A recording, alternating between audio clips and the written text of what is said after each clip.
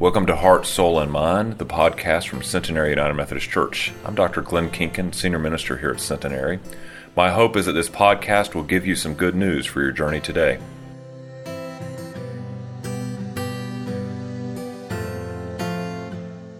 So if you'll take out your pew Bible or the Bible you brought with you or open up your Bible app, we're going to be reading from the Gospel of John, chapter 12, verses 1 through 8.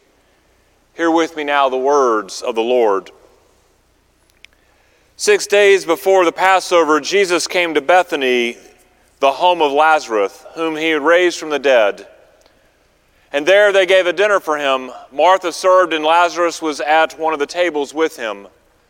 Mary took a pound of costly perfume made of pure nard, anointed Jesus' feet, and wiped them with her hair. The house was filled with the fragrance of the perfume.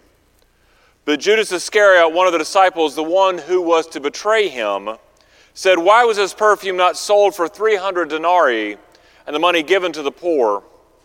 He said this not because he cared about the poor, but because he was a thief. He kept the common purse and used to steal from what was put in it.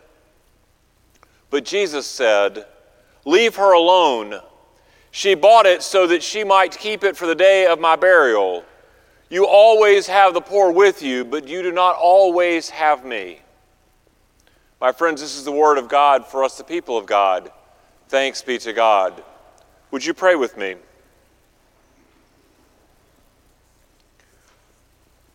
Almighty and gracious Lord, as we gather this morning, speak to us so clearly through your words, through the liturgy, through the music, that we would know who you would have us be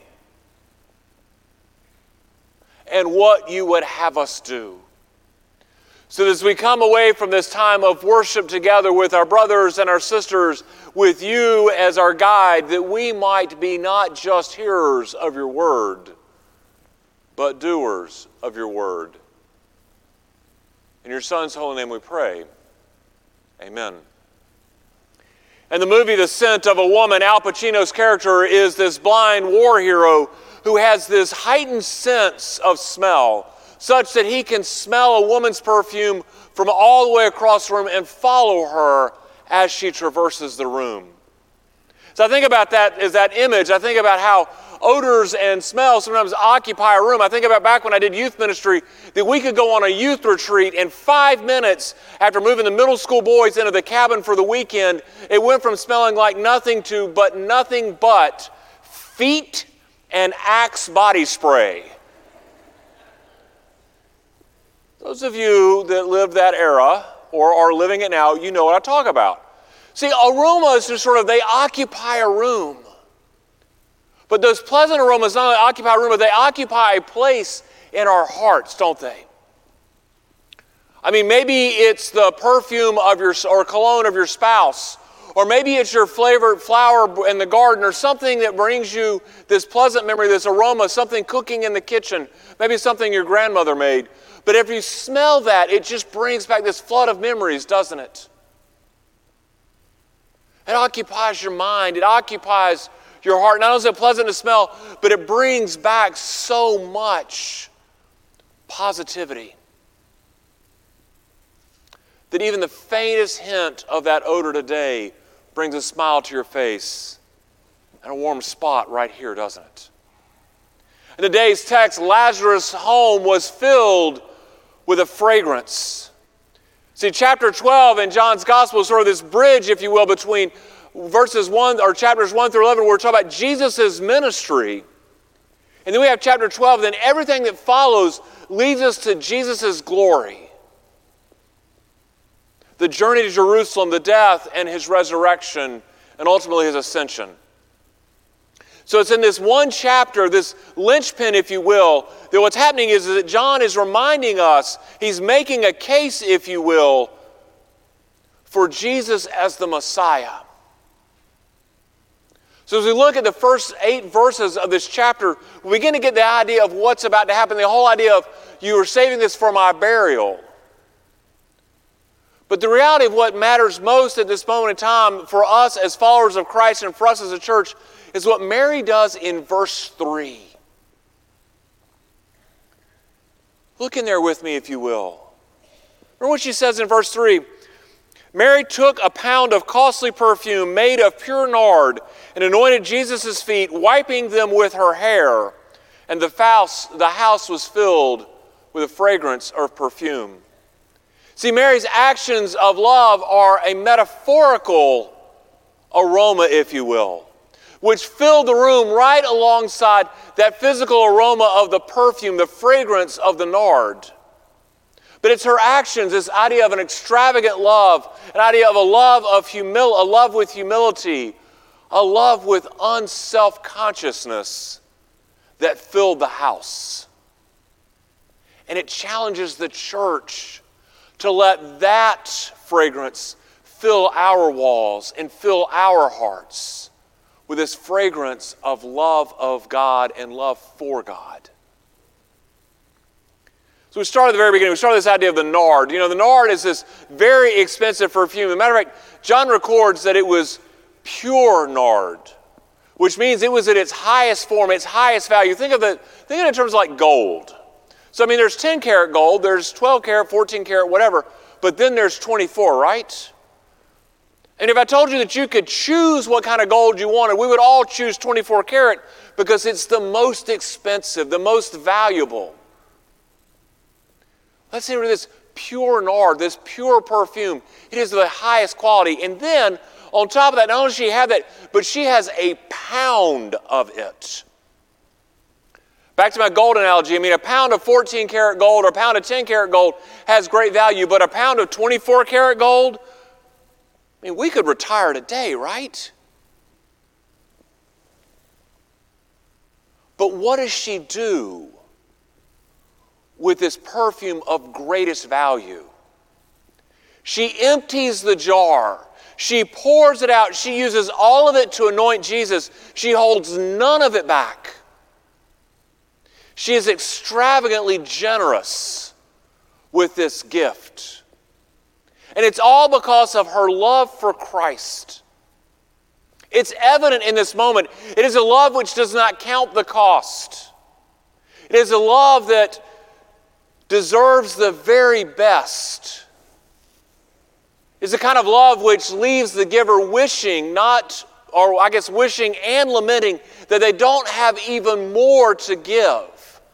So she's poured this pound out, probably wishing that she had 2 pounds.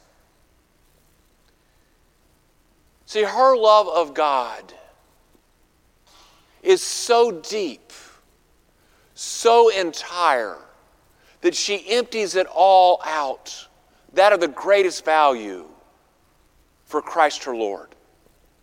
It reminds me of those 2 characters in O. Henry's Gift of the Magi. You know that it's Christmas time. They are dirt poor, and they want to give their spouse this wonderful gift. And so they go and they sell the thing of greatest value that each of them owns, unbeknownst to the other, to buy a gift, which ironically was to even heighten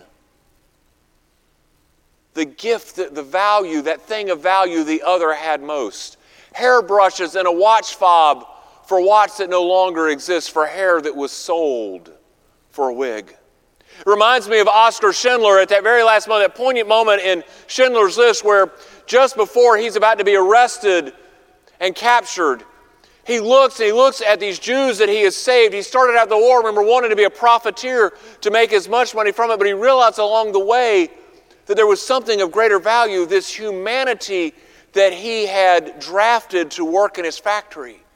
He was saving them, creating stories, buying off the Nazis so the Jews would not be deported and sent to the gas chambers. So this moment as the war comes in, he takes his ring and he looks at the leader of the Klan and he says, did I do enough? Did I do enough? Look, I could have sold this ring and could have saved a couple of more. He is so poured out and penniless with no future. Not sure what's become to him, but he wished he had done yet even more. That kind of emptying love, what we see Mary doing here with a pound of nard, is sort of a challenge question for us during this season of Lent. Do we pour out our best? Do we give our greatest value for the one who has poured out His best for us. John's Gospel has Mary anoint Jesus' feet with that pound of nard. Now, the custom of the day, if you were going to anoint someone, you anointed their head with the oil, with the perfume. But no, then why does Mary do his feet? It's really as simple that she doesn't think she's worthy enough to anoint the head of the Son of God. But her love for him compels her so much that she's got to do something. And so the feet it is.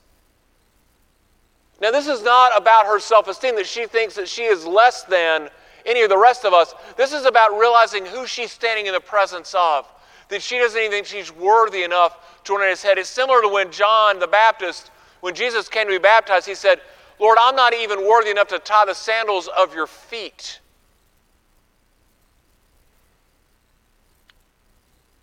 She loved Jesus all in with this deep sense of humility. It's that sense of humility, the same one that is echoed by the Lord when he washes the feet of the disciples that night not long ago in the upper room. But it's that sense of humility that she has where she parks her ego to show love for the one that loves us all. Reminds me of something that happened just a month ago right here on our campus. You know, we have Love Thy Neighbor once a month where our youth lead us and show us how to care for those who are experiencing homelessness. And once a year they partner with Fleet Feet, one of the merchants in our community, to provide shoes for those who need and can't afford a new pair of shoes. I mean, a new pair of shoes perks us all up, right? But once a year, they come over and they provide shoes for those in our community experiencing homelessness. And so what happens is, just like we would go to the shoe store, the person that's received the shoes, they come in and they sit down in a chair in front of our youth and other volunteers, and they have that moment where we size up their feet. They take their shoes off, and we try to find out what size the new pair of shoes should be. So a month ago, one of our brothers and sisters came in looking for a new pair of shoes. And when he took his shoes off, his feet were filthy, dirty, covered with God knows what. And rather than just grabbing a pair of shoes and sending him out the door, those that were working with him helped him get cleaned up, so that his feet that went into his new shoes were clean feet. They restored his dignity, his humanity, because they were willing to do that which the Lord taught us to do. So the question for us is, do we check our ego? Do we check our own self-importance? Do we humbly serve the one who humbled himself even to death upon the cross for us? Do we bow and realize the presence of the one that we're standing in and serve with that kind of humility? But to fully understand the magnitude of Mary's love for Christ, of her actions, it's not just the value of the nard that she poured on his feet. It's not just the fact that she poured on her feet, but it was her final act that she did. Where the text says, and then she dried his feet with her hair. She wiped them with her hair. Her love for Christ was so deep that she acts and functions with utter unself-consciousness. What do I mean by that? I mean, this past week we've heard and seen a lot about women in their hair, haven't we? If you were watching Facebook last Saturday or last Sunday, you saw all the pictures maybe of prom and all of the dates with their pretty dresses and their pretty tuxes and all their hair done up, right? And they looked beautiful and gorgeous. And maybe we watched the red carpet on the Oscars and we saw all the stars and celebrities coming in with all of their hair, and people want to know who did your hair and who did your makeup and all this. We really caught up in all that moment. And then there was Chris Rock's failed joke about Jada Pinkett Smith's hair and Will Smith's violent reaction to it. Let's be really clear. Women's hair is important. I mean, you all know what I'm talking about, right? You're all nodding your heads. You try not to, but you're all agreeing with me. It's really important. And so just as it's important today, it was even more so back in Jesus' day. Because no self-respecting woman would be caught. Let me read it again. No self-respecting woman would be caught out in public or in her home beyond her immediate family with her hair down. No self-respecting woman would be caught out in public or at home beyond their immediate family with their hair down. So despite all this cultural taboo and all the social protocols, what does Mary do? She pours the nard on his feet, and she lets her hair down, and she dries his feet with her hair. She is so focused so deeply on her love for Christ that she tunes the rest of the world out. Social conviction and all. As we begin to fully understand and fully absorb this scene and recognize her love for Christ, do we ask ourselves this question: is my love for Christ so important and so deep to me that I tune out the rest of the world and what they might think of me for practicing it?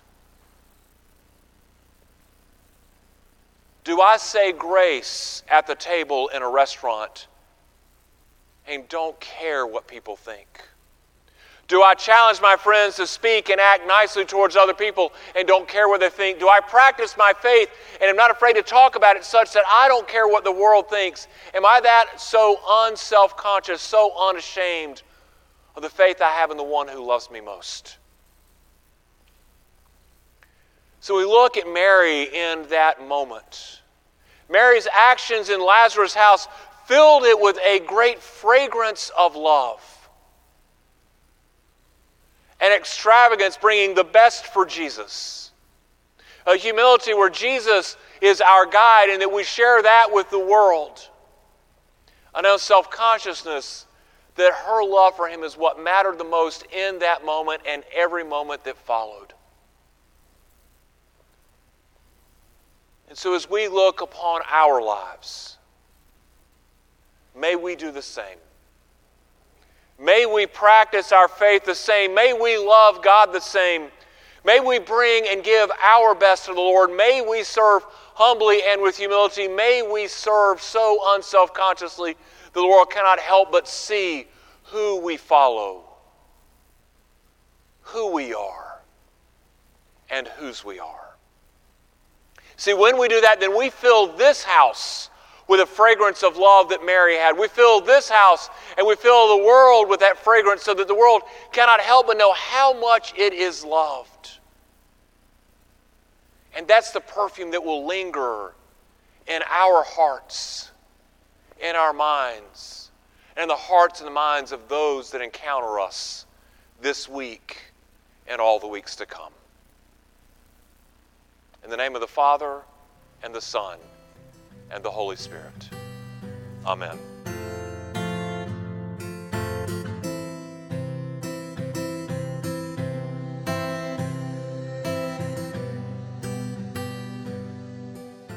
Thank you for listening to Heart, Soul, and Mind, the podcast for Centenary United Methodist Church. We hope that you will consider joining us for worship on Sunday mornings at 9 or 11 a.m.